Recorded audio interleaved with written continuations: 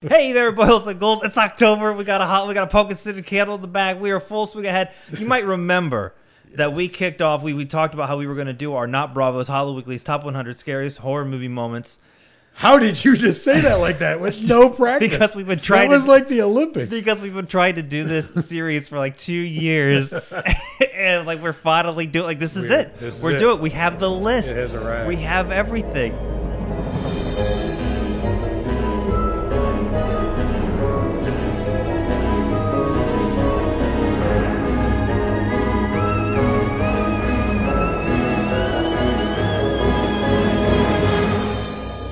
Blood, sweat, tears. And it was tears because we had to get rid of some. Actually, you know what? I think we got a good list. I don't feel sad for anything that didn't make the cut. No, actually, this is a tight list. You're right. It was really fun looking down these names and thinking about like the journey that was about to happen, because there's a lot of unexpected and expected stuff, and quite a few surprises. Exactly. Okay, so the old school listeners, they'll know exactly what we're talking about and how they probably listened to the teaser 2 years ago and they've been waiting for it. For those of you for everyone who's listening, we are obsessed with, back in the day, Bravo had the top 100 scariest movie moments. Yes, and it was such a good countdown. I would watch it every year. I remember I have like 3 big memories of like flipping burgers and then running back in to see what it is, and then going about flipping back in, and then going back and forth. And it would always come on around this time of year, and it was an amazing collection of people talking. Oh my God. It was the most amazing Rob assortment Zombie, Stan of people. Winston, right. Carl Reiner, Stephen King, like Joe Rob Dante, the Coors twins. There was like a really Gilbert Gottfried. There was that one goth dude with like long hair, like black lipstick. I was like, I think he was like a makeup artist, but like he was like, I like listening to everyone talk. Yeah. Club was it Broken Lizards? The guy who did Club Dread and Super Troopers. Yep. And it was so genuine, and the way it was edited was so good. But you got like the scary movie, and then the hype between the brackets of the countdown, when it would be like when they would go from like the first 10 to the next 10, like the fade music and the graphics. Yeah, welcome to Bravo's Top 100. There would always be some cheesy dialogue lurking in the shadows. It just got me in the mood for fall and for Halloween in that season. I remember that so much. I remember they got CKY's guitarist Darren, I think it was Darren Miller, to go talk about Sleepaway Camp, because like that's what the band was after, and they spelled his name wrong. He was like, "That's okay." But anyway, we are trying to duplicate, reboot, refresh the spiritual successor. That's right. And part of the reason why we waited so long to do it is we racked our brains. How are we going to do it? Because Bravo, they had licensings to the clips. They had hundreds of people to interview. We're like, we're just 2 fucking guys who love horror movies. And this was a video presentation, and this is a lot of audio. So yeah, there were a lot of the things to think through and obstacles. And then we were like, you know what, we're just going to go for it and throw ourselves in the season, because it's such a problematic season. You got to do what you know is going to make you happy.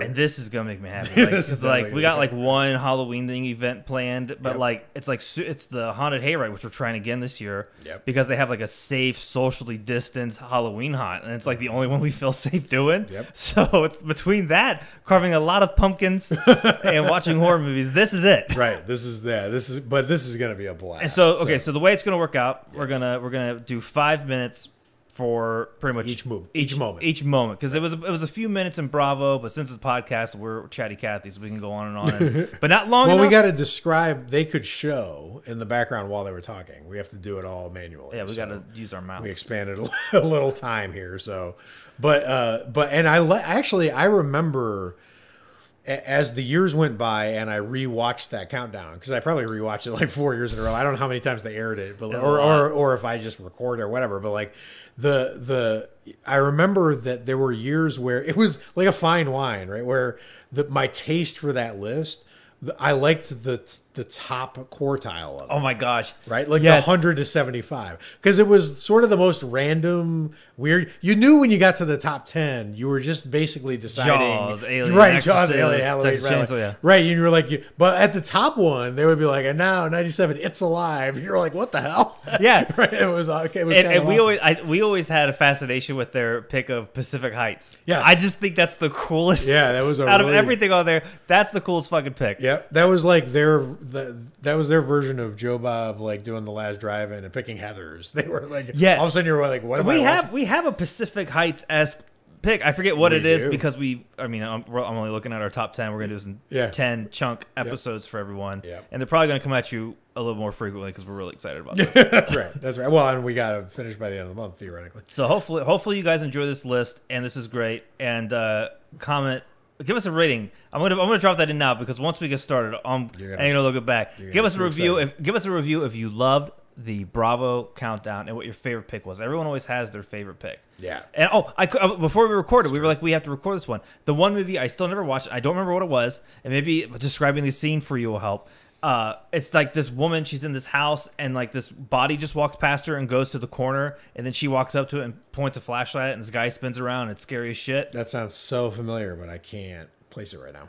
I'm sure there's someone's listening to this right now. Someone, yeah. You know what? If you know what it is, comment, and then I can. They're like, "Oh, it's wait until dark." And no, but that's another pick. Right. All right, let's. Yes. All right. Yes. All right. So coming in at number 100 on our not Bravo. So let me give you a hint. Like before I talk about this, how about turning around, Bright Eyes? This pick is going to be a total eclipse of your mind. Strangers Pray at Night. So the weird thing about this is it's a sequel to The Strangers, which is what, 2008? 2008. Legendary movie. And I really honestly felt like The Strangers might have been overrated a little bit from how much I heard about it from horror fans to how I felt about exactly. And then now comes a sequel, which I really like as much as the original, but now this has become the invisible horror franchise that no one knows exists, no one's ever seen, no one ever talks about. We have people in our Facebook group who worked on the movie. It's unbelievable. It's really unreal how quickly this came and went and vanished from the consciousness. And to be honest with you, like we're doing like moments from each of these movies. Yep. I still have not seen the movie. Right. I've seen the clip in question, and it's convinced me to now watch the movie. Yeah, no, the movie is excellent. I mean, I think it's the problem is that everyone felt like they were nailing this movie for some cliches, not realizing that the first movie, that's the problem with the first movie as well. Somehow the first movie just hit it better from them, but it's the exact same problem. This concept has that problem, but if you're not holding it against the first one, you can't hold it against here. So the moment I'm picking is the pool scene. Right. And the reason I'm picking this, you actually have some amazing reasons that you just got out of context. Yeah, you were like, do you have enough to talk about this? I was like, yeah, a lot happened. So I actually want to throw to you and hear what you said, but the reason I'm picking it is there's this delicious kind of emotional journey you take where it starts with this crazy jump scare of this character running pell-mell from the background. And then all of a sudden a twist you don't see happening, but in the other way where the hero pulls off something and then he does some killing and then the actual killer, like the iconic one from The Strangers, arrives full confidence and just dismantles this poor kid. And it's set to the most amazing lights and like atmosphere. Gave me old Dexter vibes. Yeah, totally. But it reminds me of what I keep saying over and over again. Like, this is what American Hammer would look like. Hammer has fogs and castles, and America has seedy pools at hotel strips. Like, it's so America, right? So like, it's got all that, and then the amazing use of the music and the camera going in and out of the water. Fucking love. That's what. First off, the way this scares you has a very direct correlation to like our number 2, which is really crazy. That is really and weird. That'll make sense in due time. Yes. The actual action of swinging at people and the violence feels really good in this movie. There's not a lot of cheap cutaways. Like if I swing at you, it'll be a wide, and then they'll cut into a close up, and then the knife comes close to your face. None of that bullshit. It's like here's a wide, and people are fighting. Yeah. Like it feels like you're watching a YouTube fight. Like it's such a great point. It's so true. It's so dirty, and I'm always a sucker. Like as an editor, like there's certain times when like when you make a cut, like you go back, you play it, and it feels good. And I imagine that's what the sound editors did on this film. I love when a movie when they're up above water and like everything sounds fine, and then it goes under, and then all of a sudden it sounds real clear like that, and then they come back out of water, and then the woman and they come. I love it, and the fact that it's doing it to total eclipse of the heart. Yeah, and there was a moment. It's totally eclipse the heart, right? Yeah, there's a moment watching this with you because we watched the clip together and the scene together, and watching it with you was funny because you were tense where the violence was happening, and when the jump scare happened, you were tense. You actually missed the jump scare, which is one of the scariest things, is when the girl opens her eyes when she's on the ground. But you, I mean, I could see it was getting to you. But then when the camera was above the pool and it was just dead on the like Big Lebowski, fake lights that they have in the bowling alley that look just like the Big Lebowski bowling alley, and then the camera slowly tracked down and you realized it was going in the water, you laughed because it was funny. Like, it was like a visual joke, right? And it was in the middle of really tense, bloody action. So I love that they got all that in there. You get a laugh after gallons of blood. That's and that's how this list should start. And the way the kid who actually doesn't die in this scene, amazingly, but the way that he's left behind is the worst, because he's dying from loss of blood and drowning. Yeah, while listening to Total Eclipse of the Heart. That has to be the worst way to go of all time. I felt a little sick. I felt a little sick. Transition goes here. Coming in at 99. You know what? We got to look at what was 99 on Bravo's list. It's just like match thing to thing and see across. Because our 99 is probably going to look a lot different. Yes. Coming in with 2019's Scary Stories to Tell in the Dark.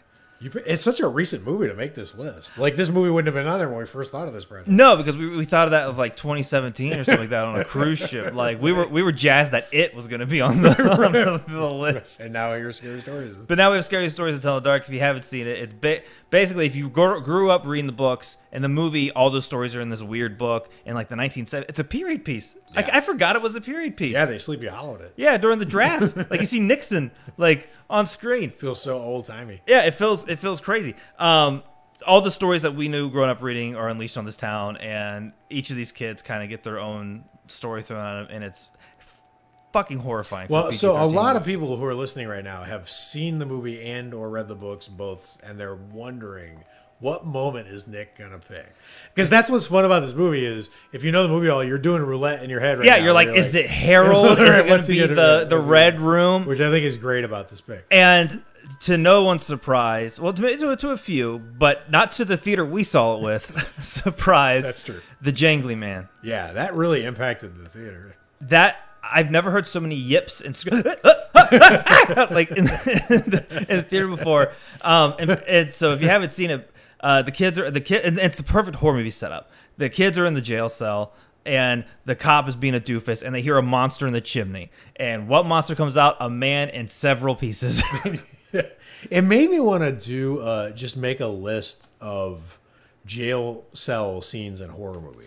Like, I was thinking about Jason Lives and Nightmare. Like, it comes up so frequently, and sometimes it's the fancy Silence of the Lambs version, and sometimes it's the really dirty, like, this version.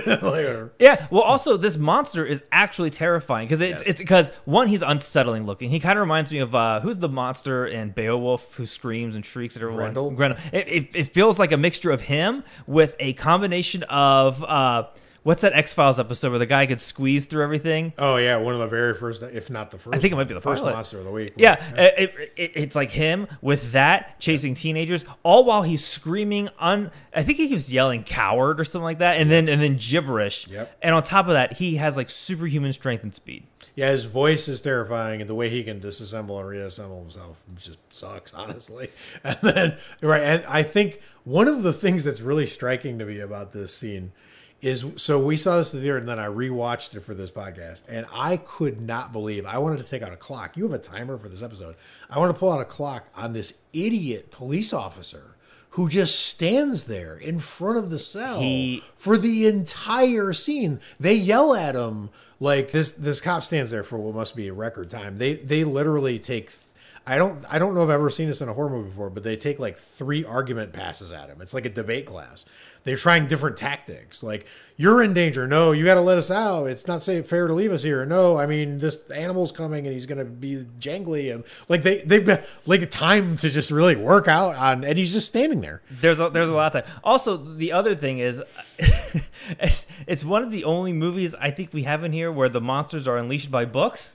Yeah, it's probably our most literary PG-13 middle school. I'm sold just for that. Middle school fight. The other reason I wanted to put this on here is, one, I think it might be the only PG-13 movie we have on That's here. why it belongs up at the top because you know yep. some people would complain, and I get that. That's a very fair thing. Sure. But also, this is a movie where, like what we said at the beginning, there's 4 or 5 scenes that we could have went with that are just as scary. Right. That scene with the creepy thing in the hallways that like start converging on each other. Yeah, and then Harold, everyone, even though Harold was not as scary as it should have been. Right. But I do think that this movie deserves a lot of credit for being able to pull its weight with a PG-13 rating. I actually liked the whole weirdo Nixon era connection. I did too. It was I couldn't stop thinking about it when I left. I was like, "What the hell was that?" Yeah, like kids are getting drafted in this movie. It was a really bizarre, but I respect it because it was so out of left field. I was like, "All right, I respect that." And also the writing was. I thought the writing was really well done, and it was the type of movie where, like, when they set up a sequel, I was like, "Oh, thank God, there's more of this." Yep. Whereas usually when horror movies leave off on a sequel, you roll your eyes, like, "Oh, I can't believe this." Right. But no. Plus, you said it when you say Grendel. It's like that old, deep mythological kind of horror. Like that's why the Herald and all those archetypes from this book are so strong and stick with so many people, and so many people have loved the books and the covers of the books, and it's like that old. It's like the thing Edgar Allan Poe would write. It's that old mythology feel. Transition.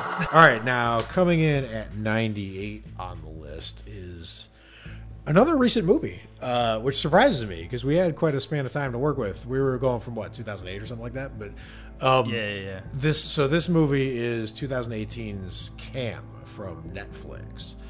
The setup for this movie is pretty simple. It's like an unfriended. No, it's like not unfriended dark web. It's like an unfriended version of someone who is a cam girl or cam lifestyle, right? So like. Which now would be an OnlyFans. How quickly that's right. Everything's changing. But what's amazing about first of all, there's a great trivia fact about this movie before I get into the moment, which I really respect. Which is this is the only horror movie I can find where the director and the screenwriter share an equal joint opening credit. So they gave them the same line. No way. Which you never see, but they did it on purpose because they're like, we want people to value the writer as much as the director, right? And the writer was a cam. She went through this, lived through a lot. How can you not love this movie? The demonic part, right? So I just like that move. I think that's a really cool move on their part. The moment I'm picking is the ending because there's a lot of emotional investment that you get going through this movie. It's a really, really well done movie, and pretty scary in parts. But like the end is unsettling and scary, but it's the determination of the character. One of the things I loved about Bravo's list was in these little short capsules of movies I didn't see, like Pacific Heights. Mm-hmm. In the scene, I got how intense Michael Keaton was. I got how terrified like the people in the movie that were fighting him were.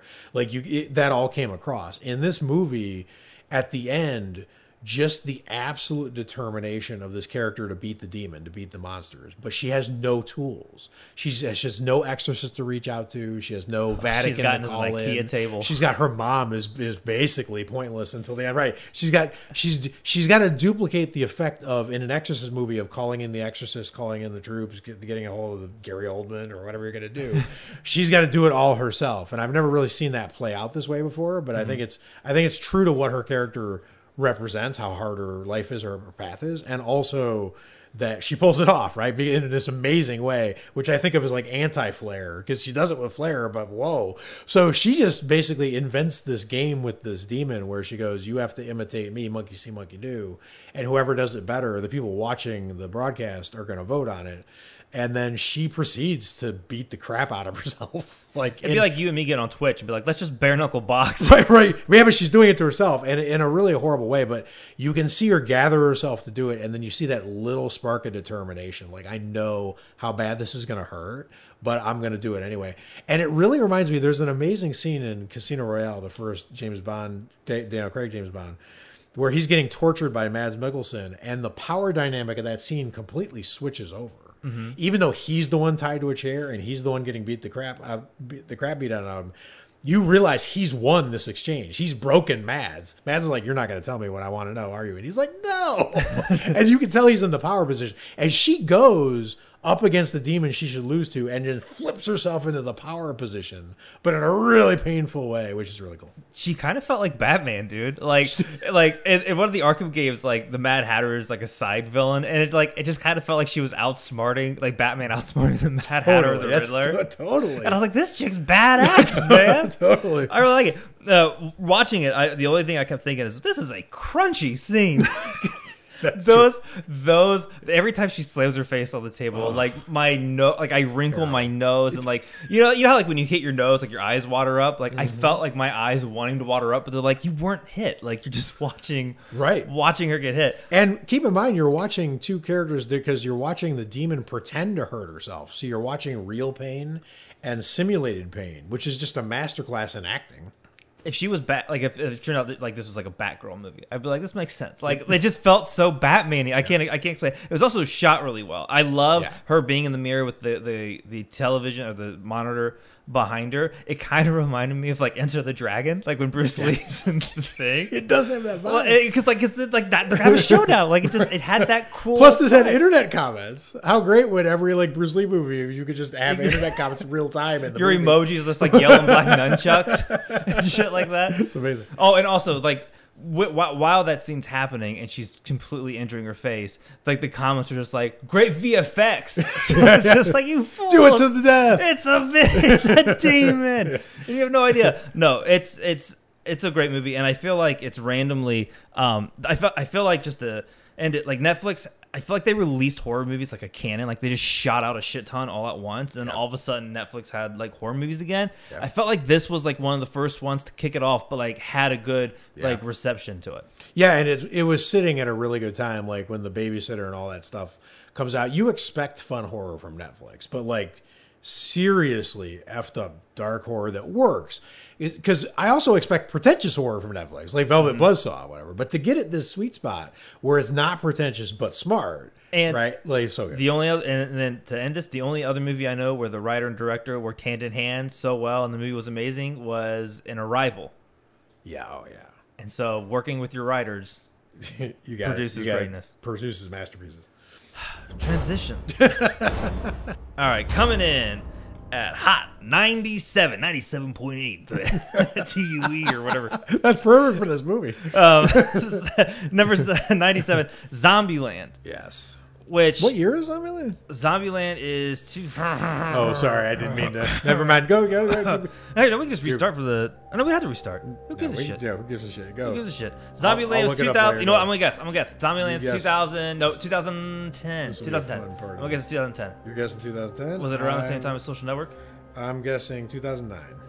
It's 2009. Was it really? Yeah. The year I graduated high school. So every time I see that thing on Twitter, put a gif of the movie that was in theaters when you graduated high school, I'll go Zombieland. You gotta go Zombieland. All right, beautiful. Okay, and the scene I'm going to go with is not the opening scene, which is what I thought it was. It's the girlfriend, or the girl, not the girlfriend, the girl in the dorm room with Jesse Eisenberg in the beginning, which is actually Amber Heard. Yes. So and why did you pick this scene?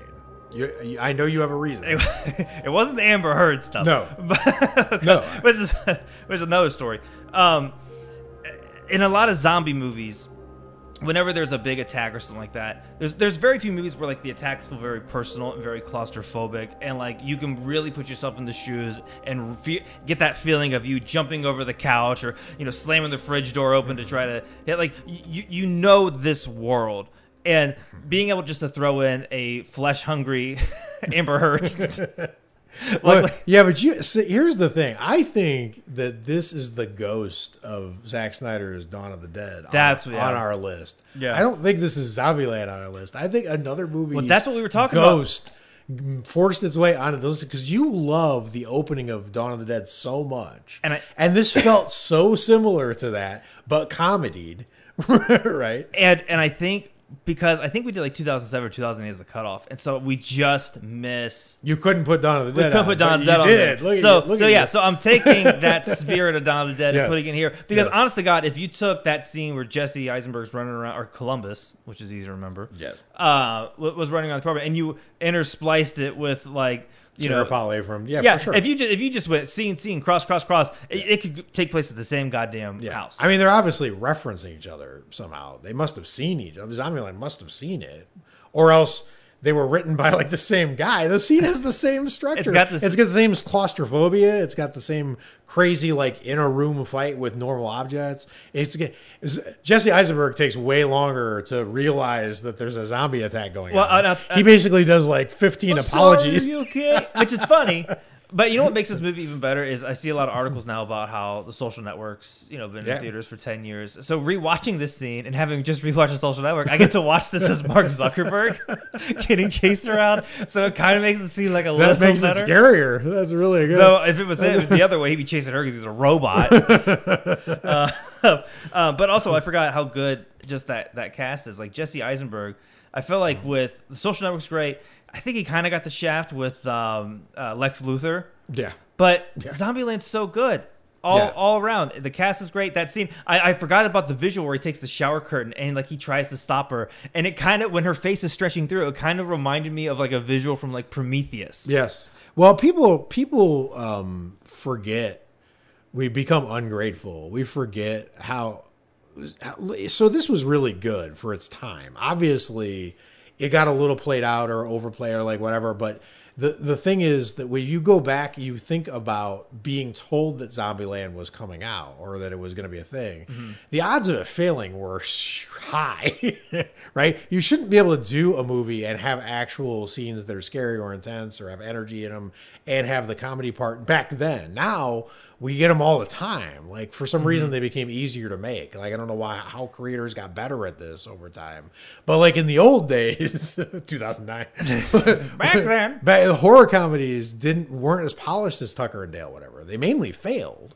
Like The Dead Don't Die or whatever the hell that movie was. Well, you know what? I also put Zombieland in this weird like cluster of movies in terms of like it's got like this like kind of crazy comic booky tone. I put it in the same category as Kick-Ass and Scott Pilgrim versus the World. And because like there's like weird VFX tech stuff and just the vibe and the energy of it mixed in with horror is and for some reason it doesn't feel like Shaun of the Dead for me. Everyone compares it to that, but it doesn't. These movies don't live in the same universe to me. It doesn't. I don't know why. It's like they're parallel but in different universes. Right. It's a weird. They're not the most natural comparison to me. But that opening scene for me, I feel like is a good.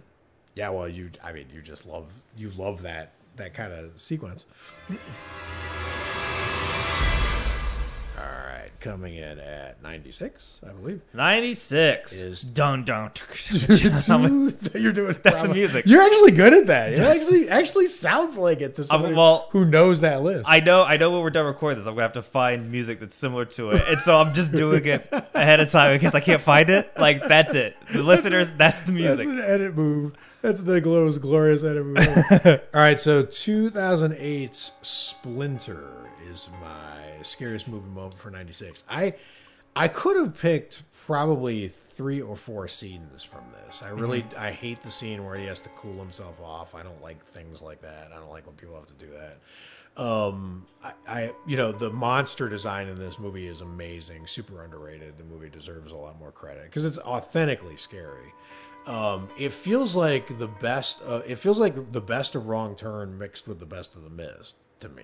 Right? That's a great way to put it.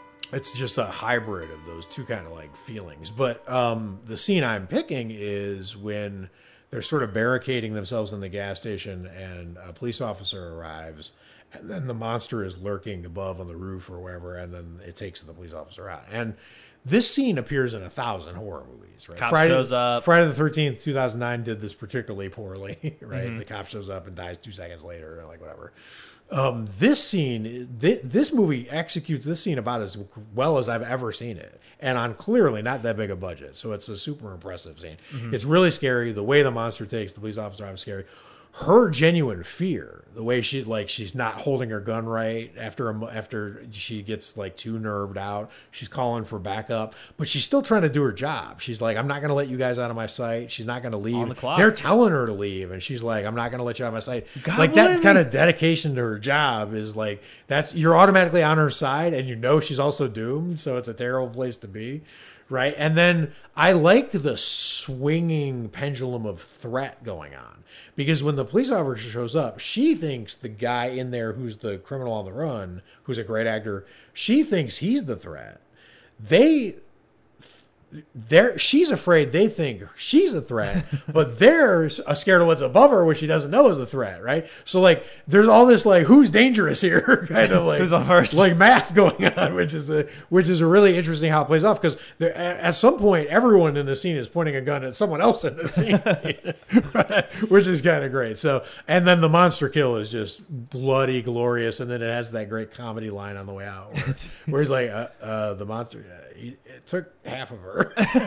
It's just well done. The one thing I noticed watching this scene, and so far coming in at 96, this is the most handheld scene. I mean, I got nauseous watching this. I mean, that camera's just like get your camera operator a blanket, man. He's cold. They Bourne Identity. Yeah, it's a little Bourne Identity, but that sounds like it's a knock, but it's really not, because while watching it, I was thinking to myself, why do I feel so nauseous during the scene? And I was like, oh, it's because the camera is. They do like that. They do like Thing from Addams Family. That's the hand, right? Yeah. They do Thing vision a lot in this movie, where you're at the ground floor level and you're following. Yeah. So the shaky cam I thought was really good. It wasn't like found footage or anything like that. So it was shot really, really well. But I mean the highlight of the whole moment is her getting torn in half. Freaking Mortal Kombat looks real, dude. When I was watching it, you know what it reminded me of? It reminded me of was not a shock at all. It reminded me of The Thing, because whenever something gets dismembered in The Thing, it's always so it's got that stretchy, like it's that cheese pizza effect. Yeah, it's that that Ninja Turtle cheese pizza effect. And whenever I see that, like whenever I see like the stretchiness, of people getting dismembered in horror movies, I always want to like hear the skin snap, like I always feel like that would gross me out. It doesn't happen, but my mind starts to wonder like what's that's got to feel like, and it's fucking gruesome. Yeah, is that the most gruesome death so far? That is definitely the most gruesome death so far. We accelerated on PG-13 pretty fast. we went from the jangly man to Officer Duty lady getting ripped in half. It was horrible, but also like you had pointed out when it came up, a one location movie essentially, which I love these, whether it's The Thing or Frozen or like whatever. Anytime you Buried. can pull Buried, it's really one. Like anytime you can pull something like this off, I think it's really pretty remarkable. So I love it. Yeah, I love how it's done. Helps you get a foundation of where you're at, and then makes it a little bit more believable. Yep. What an underrated movie. Transition. Coming in at number 95. Bravo never did that. I got to be true to Bravo. They always had one music piece of music in there. It always creeped me out. And they did it during Nosferatu. It was a piano piece. It was like dun dun dun. And whenever that played, it always scared me. They had a couple of those because the transition music was a little spooky too. It was like a little Unsolved Mysteries, chimey. Yeah. So dun dun dun dun number 95. Yes. Michael Dawtrey's Krampus. I hope I said that right. Yeah. Krampus. You know him from Trick or Treat. He did The Fall. He went over to Christmas. And then he went and made kaiju movies. he said, as you do. Screw this. He went and was handed a sack of money the size of Rhode Island. Watching something like Trick or Treat, and what I think is like just like a perfect movie, having a follow up, like I think there's a lot of pressure on that one, and I think Krampus did an above average job at knocking that out. And after Krampus, so you picked the ending as your moment. The ending as the moment. I mean, there's so many. I mean, Jesus Christ. I mean, it's an attraction at Universal. Yeah, Krampus himself, the reveal of him is pretty intimidating. That's intimidating when she's underneath the van. The scene in the attic, the fighting the gingerbread, and all those are scary. That's not scary. Gingerbread. Yeah, that's more of a comedic thing. Right. But all of those scenes are unsettling and kind of weird. Even like the snowman scene when they're all up front. Sure. But for me, the scene that like made me like feel kind of queasy was the ending scene when they think everything's okay. That last because they're getting Men in Black. They got Men in Black. Yep. That was it. Where you think everything is hunky dory. You wake up, Christmas is fine. Everyone's it's December 25th. You got the fire going, music playing. So can I tell you something? I got so Mandela affected on this movie because I'm not the horror comedy fan side of our podcast, right? I appreciate it when they're really good, like this one is, and Trick or Treat, or if to the extent that's a comedy or whatever, Tucker and Dale. But it takes me a minute to get used to like whatever, but for some reason, because I didn't connect with this movie right away, I forgot the cast. So you pull up the clip, and we're looking at Toni Collette and like whatever, and they're Adam all Scott. Acting really unsettled, like spooked, like something's going horribly wrong. But the acting was like Oscar level. Like in this Christmas horror comedy, you're watching Toni Collette give you like the best acting version of the world's just about to go horribly awry. I'm like, wow. It was like if you could have the actor's emotions on a guitar amp and just slowly turn up the distortion. Yep. That's exactly right. That's how I felt. And you know what's funny is a lot of movies like that, they could either end where like the heroes get away and everything's happy, or they leave you feeling, kind of crappy and sad. Like some movies just go there. Yeah. And sometimes like when movies go there like this does, you kind of walk away and a few seconds later like, oh, that was kind of a dark film. This one, this felt like an uppercut, like straight to like my gut. Like I remember just feeling like, they're there forever. It's got that Twilight Zone-y kind of feel where all of a sudden you feel like you don't understand the rules. The stakes were a lot higher than you thought they were. Mm-hmm. And now all these people are just doomed. But now you're extrapolating all the other objects in this room you're being shown. And like, did all these other people go through all this horrible? And I forgot how cool, I guess I don't know if you would call Krampus's office yeah, layer. Totally. The design of that as well. Like I forgot until we rewatched it for this how cool that was. Yeah, they like Cthulhu'd it. He's like a god that lords over, thousands of prisoners. It had a little Bride of Frankenstein feel where the guy has the people in the domes of glass. It's pretty horrifying. I just love the ending. I'm glad it got dark because it was Christmas and you deserve all the good. It's kind of and the tradition from England and a lot, among other places is there are some really dark, like the Christmas stories they tell in England are dark. They'll be scary ghost stories. That's that. You get dark stuff. There's like sorcerers and death and curses and whatnot. So it's not all. You need a lot of shadow with your light. And this does it. Indeed. All right, that's Krampus. Transition. Coming in at 94 is 2017's Super Dark Times, which you have super not seen. I saw the super dark ending. No, I mean, I'm talking to the listeners. I'm talking to the world. I'm yet to come across anyone who's seen this film. So, well, they're with me. they're with you because this is gonna come way out of left field for people. This is a really dark thriller. Think more like Fincher. Think like Lord of the Flies crossed with Seven is basically what the feel of this movie is.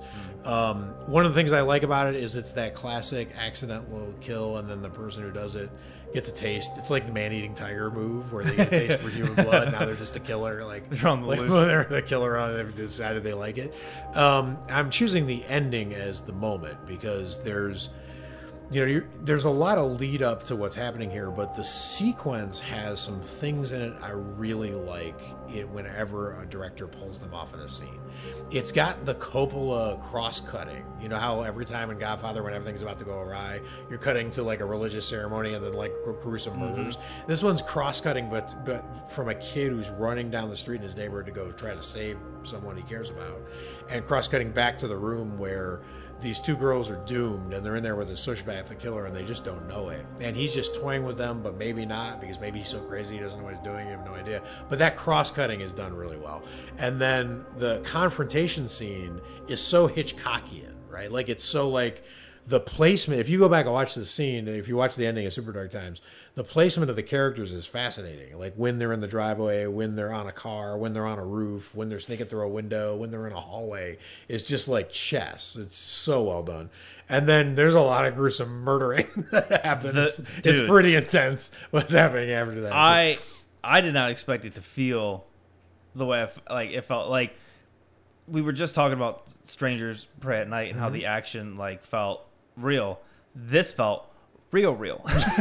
You're right. It had that old Texas Chainsaw Massacre. Am I watching a doc? What is this? Dude, like, and I want to go back and rewatch it again because, like, there's movies where, like, somebody gets stabbed with a sword or a knife or something like that, and like, the character got hurt, but, like, it doesn't feel like it still feels a little fakey. This is the Saving Private Ryan of sword fights. Yeah, and it's a bunch of teenagers in the suburbs. Right, exactly. There's the sword fight in this was more visceral to me than like Kill Bill. Yeah, this is like Harakiri. Right, yeah, Harakiri is Harakiri. Right, yeah, for sure. So that there's a lot of that intensity. The killer, he seems completely astonished that he's killing. Yes. And that's a crazy feel for me when the killer feels not just out of control, but like they're sort of having an out of body experience and like their body is a vehicle or something. He seems really disassociated, and it's a very chilling effect. You can see like two people.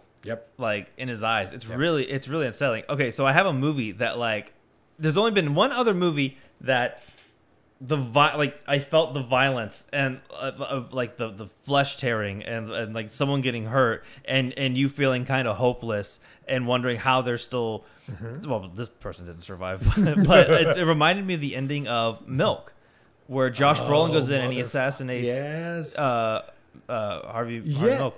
Oh my God! You told me you were going to get me an unexpected. And but that's perfect because it's like in slow motion. Like I remember at one point, like he holds his hand up to be like stop, and like he shoots like through his hand. And I remember thinking like, oh my God, like you could feel like how that it's not sudden like Uncut Gems. Like this process is slower. Yeah, and like you're seeing it, and so like in Super Dark Times when he slices his friend in the back, you're like, oh, that hurts. But then he slices him in the head, and you just see. I remember it's the thickest, goopiest blood you will see in a horror movie. Like it's so. It looked like what would actually happen, but what was really crazy cool about how they acted it was, you could tell that the kid who swung the sword didn't expect it to go quite that way, and the kid who got hit with the sword didn't expect getting hit in the head full on with a sword blade to feel this way. No, right? Like he's kind of dazed, which that makes sense. But he's also really aware of how bad it is. Right? It's a kind of terrifying moment. Well, I can really relate to the kid with the sword because I accidentally threw a ninja star at my friend Cody's head one time. Like we were throwing it up in the ceiling. This I would have expected to get it done. We were throwing the ceiling to get it caught, and it missed, and it hit like a little beam or something like that, and it came down and it hit him on his head, and he just started bleeding. And so then I had to like rush him to the bathroom, and I started like cleaning him up. My mom comes upstairs. She's like, "What happened?" I'm like, "I just hit Cody in the head with a ninja star." She's like, "Get that shit out of my house." So that I shouldn't be laughing. Stars. There's probably like 22 deaths a year by accidental ninja star. I think thankfully he made. Maybe that's why that scene hit home for me because I'm like, I know what it's like next to him with a sharp ninja object. Too real, too quick. Yes. Transition. All right, coming in, subbing in. We told you, subbing in at 93. Our cutoff was like 2008, I believe, and for some reason I put Amityville 05 on here. Yeah, and so I hit the eject I'm not button. sure that we ever really nailed down what our cutoff was going to be, but I think what we realized was if we took it back too far, that we were going to be getting movies like The Ring and uninteresting stuff on here. So we arbitrarily moved it up, but I'm not sure we ever really... But I think 2008 is now... 2008 is official. 2007 and back won't be on this list. All right, so Proceed. I am getting rid of the bathroom scene from Amityville, even though that's a great scene. And you were putting in 2002's My Friend Dom. 1996. What year? What year was this movie? Okay, so we're doing this one on the fly. My Friend. Oh, never mind. You did never mind. It's 2017. It was 2017. Okay. It was based off a graphic novel of a guy who was friends with my friend Dahmer.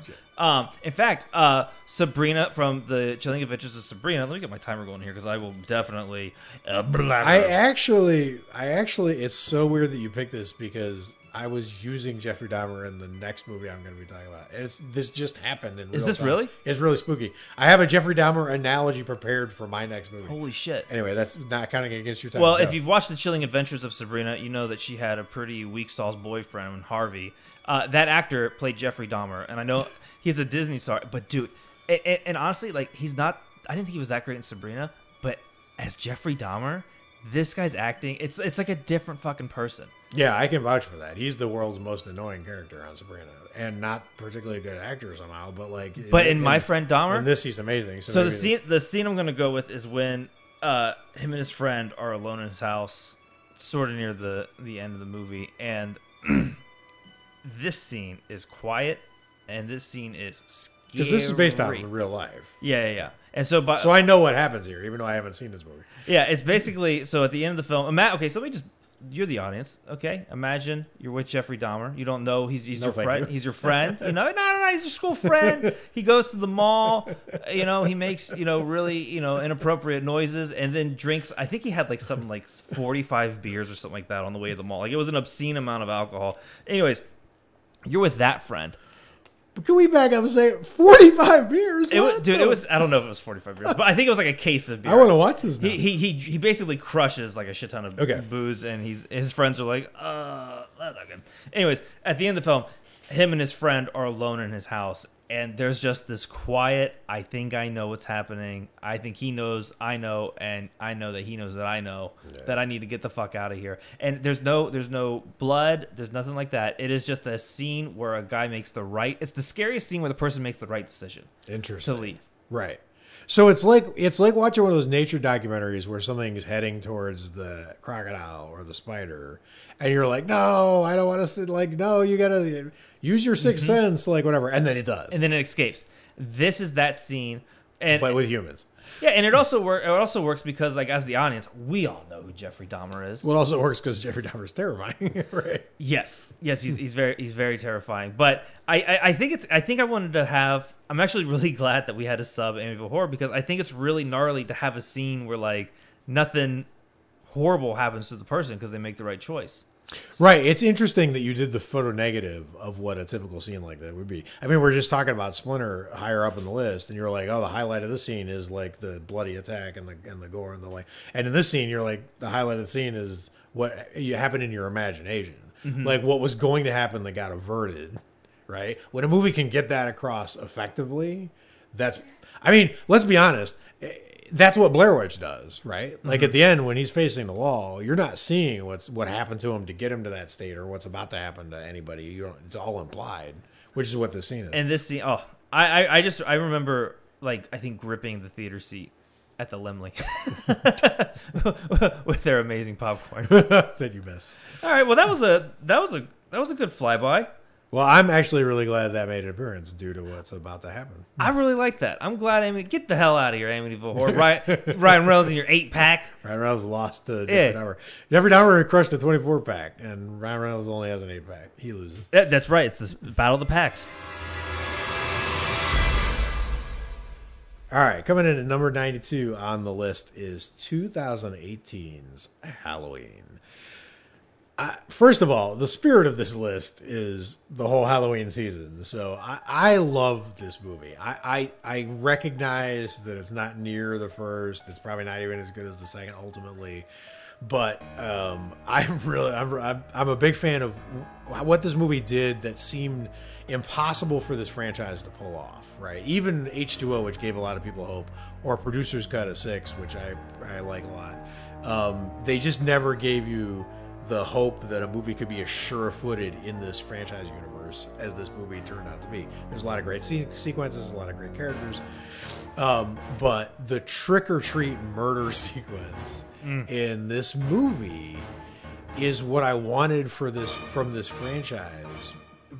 If they weren't going to go be brave and just do the Halloween 3 all the way through, right? If it was going to be this, if it was going to be in the Michael Myers universe, that sequence is what I wanted, right? Because it's got every piece of it's got the atmosphere, it's got the music, it's got the sort of griminess, the POV but not POV because you can't totally rip that off anymore, right?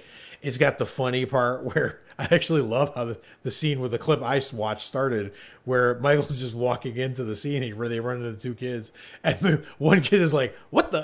Like, it's just like this really quick, like what the, and then it gets so intense so fast where he goes and Michael just veers off and heads straight for that shed, and now you're just tracking where is he going next, and he picks up this dirty hammer, and you just know it's going to be bad, right? And it's interesting because it has the Jason Lives, like Jason's a threat to kids thing, but even worse here because he hovers over a crib for a second, and then he discards the hammer and trades it for a knife. But the blocking of how that happens in the scene is really weird because. What do you mean? Because he picks up the hammer, he's holding the hammer, he walks in through the kitchen past the knife, which he clearly sees, hammers the woman to death, drops the knife, and then drops the hammer and then picks up the knife. You would have thought he would have been like, "Oh, I don't need this hammer. Look at this knife." The classic. Right, I'm gonna go with the classic. But he uses the hammer first, right?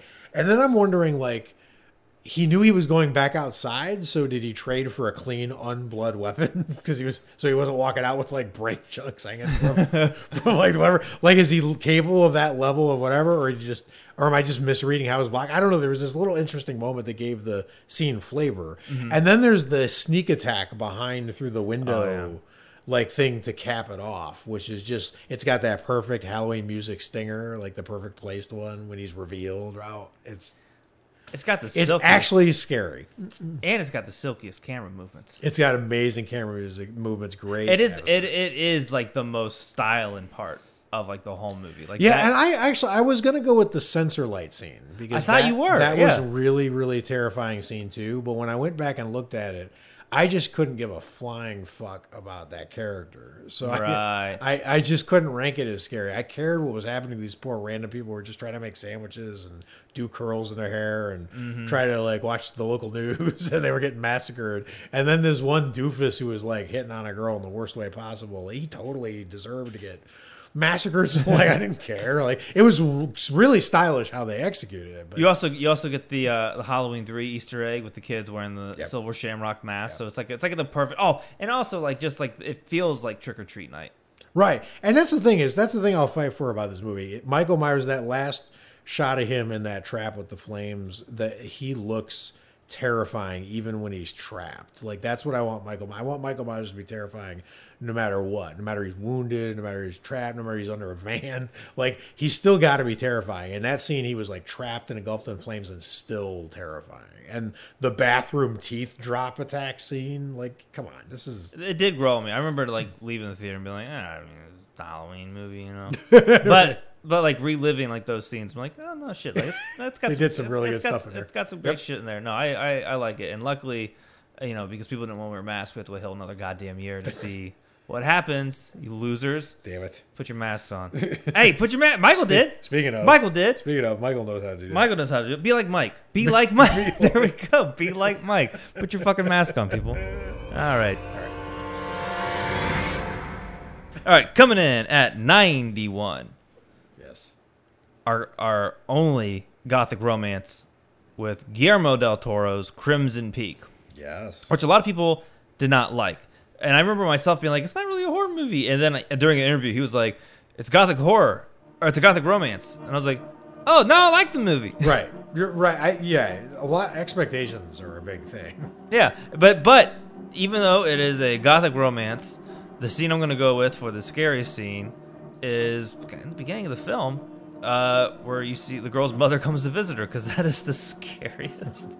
It is shot so creepy. You know what? This is why that scene right there is why Disney needs to just give him a blank check and just write Haunted Mansion. Yeah. Just go do it. Do the Haunted Mansion right, because that scene gave me a glimpse of like what that motherfucker could do. I mean, it's crazy at this point that Guillermo has basically become the Spielberg of horror. Like he is so good at this. There are so many things synthesized into that visual that he created in the hallway with the ghost. I mean, you're looking at like Vincent Price, Corman, Edgar Allan Poe. Like, he's got so much of that in his head, but he's also original. So it's original and echoey with like the great past of horror. You just got to be grateful that you're getting these visuals out of this genius. If you imagine, and so I'll go into some detail about the scene, but just this movie, like if you could imagine this movie as a book with pages and a binding to it, you can imagine what that fucking book would look like. Absolutely. It's black with like some little like dark red trim and little gold pages. Like it's so good. So the beginning of the scene, we're learning why our girl is gonna have some nightmares with her mom. She's dead. Closed casket, so you can't see her face, and then it cuts to her sleeping the next night. Oh, and she makes a big thing about how there was no hugs goodbye, which is like, if you didn't get the hug, take a rain check. Well, it was creepy, given that we're recording this, during the still during the pandemic time, because that was a very pandemic feeling scene. Yeah. People, it was like close casted. We didn't get to say goodbye. We didn't get to get near to each other. We didn't I was like, wait, what If they the did it hell? today, they'd be FaceTiming their mom. Yeah, it was like, and Say everything was sayonara. black and diseased. Look, I was like, wait, what the hell? Crimson Peak was on a telepathy vibe. But also just the design of like the monsters in this too. Like it felt like an updated version of like the Mask of Red Death from like the Phantom of the Opera, but like all painted black and like really was it Woman in Black type ghost creepiness, but like that Victorian, but classier than that. It felt like if Mike Flanagan just decided to just confront us in Haunting a Hill House. Yes. Just decide like, I'm going to take everything I've been hiding in the backgrounds of the shadows and throw it at you all at once. Is what that looked in the like. beginning of the movie, and you're gonna get those old timey transitions. Which I remember Alex laughing. She was like, "What is that?" And I was like, "It's like the WB transition." That's true. It's good stuff. I love the design of it. I think it's a great way to scare to start the movie off with a nice little scare. There's like 4 other like prominent scary ghost things in there, sure. But that one I think shook me the most. And then I was like, oh, okay, I know what I'm in for. Well, and that was the classic, also like flip where so it's like that Dracula's introduction where he's, the carriage shows up and the carriage is supposed to be the thing that's, taking you to your destination, but is Dracula also driving the carriage? Like, because this figure appeared. Beware, I remember when I Crimson first saw Peak. when this figure appeared, I was like, this figure must be the threat, but the figure's giving her helpful advice. So you had something that looked really dangerous, and all of a sudden it was on her side, and you're like, But like, I don't want you on my but I want you on my I side. want you on my Right, side, I like that. Shirley. I like that kind of trickery. No, it's good stuff. And he always does a lot of stuff like that, where like the monsters are like guiding you, and Yeah, like it's the Clive Barker Nightbreed. Like the monsters are sort of a family. Also, the colors in this are amazing. And what's funny is that rewatching this for the thing, it's weird. Disney has a certain type of green that they've engineered so you see it less. Any fucking Disney fans are like, yeah, it has a green. Guillermo del Toro has his own green. And when you watch it and she's sleeping, like there's like he does. He shot a whole movie in it, Shape of Water vision. Yeah, in that scene, rewatch that scene and you'll see Shape of Water green. Yep. Guillermo del Toro has a color. He's got a Pantone. That is. Oh, how perfect is that? All right, well that's the top 10. That's the Or not the top 10. That's the bottom 10. The bottom 10. Right. The bottom 10. That's the first 10 of the journey down to number 1. You guys, this list gets better. In fact, I do have a note here I wanted to make here. Because we subbed Amityville Horror for my friend Dahmer, is that a surprise Pacific Heights? That is. Did we manifest? We just manifested Pacific Heights into the. It's amazing. That's a surprise Pacific Heights fit. That's what happened, and it happened high on the list, which is where it belongs. Oh, you can't teach that. You can't teach that. Okay, well, let us know what you thought of the beginning of the Not Bravo Hollow Weekly top scariest horror movie moments. Top 100 scariest horror movie moments from apparently 2008 to now. Yes, let us know with the pithily titled. I know I'm going to title it. Not Bravo! ! Hollow Weekly's top 100 scariest horror movie moments. That's pretty amazing. That's the title. And do the music. You're like beatboxing. This it has to end with the dun, dun, dun, dun, dun, dun. Coming up next. That's exactly. I can see it in my mind. I don't know what's next on our list, but I would tease it. Coming up next, slimy eyes and stairwells.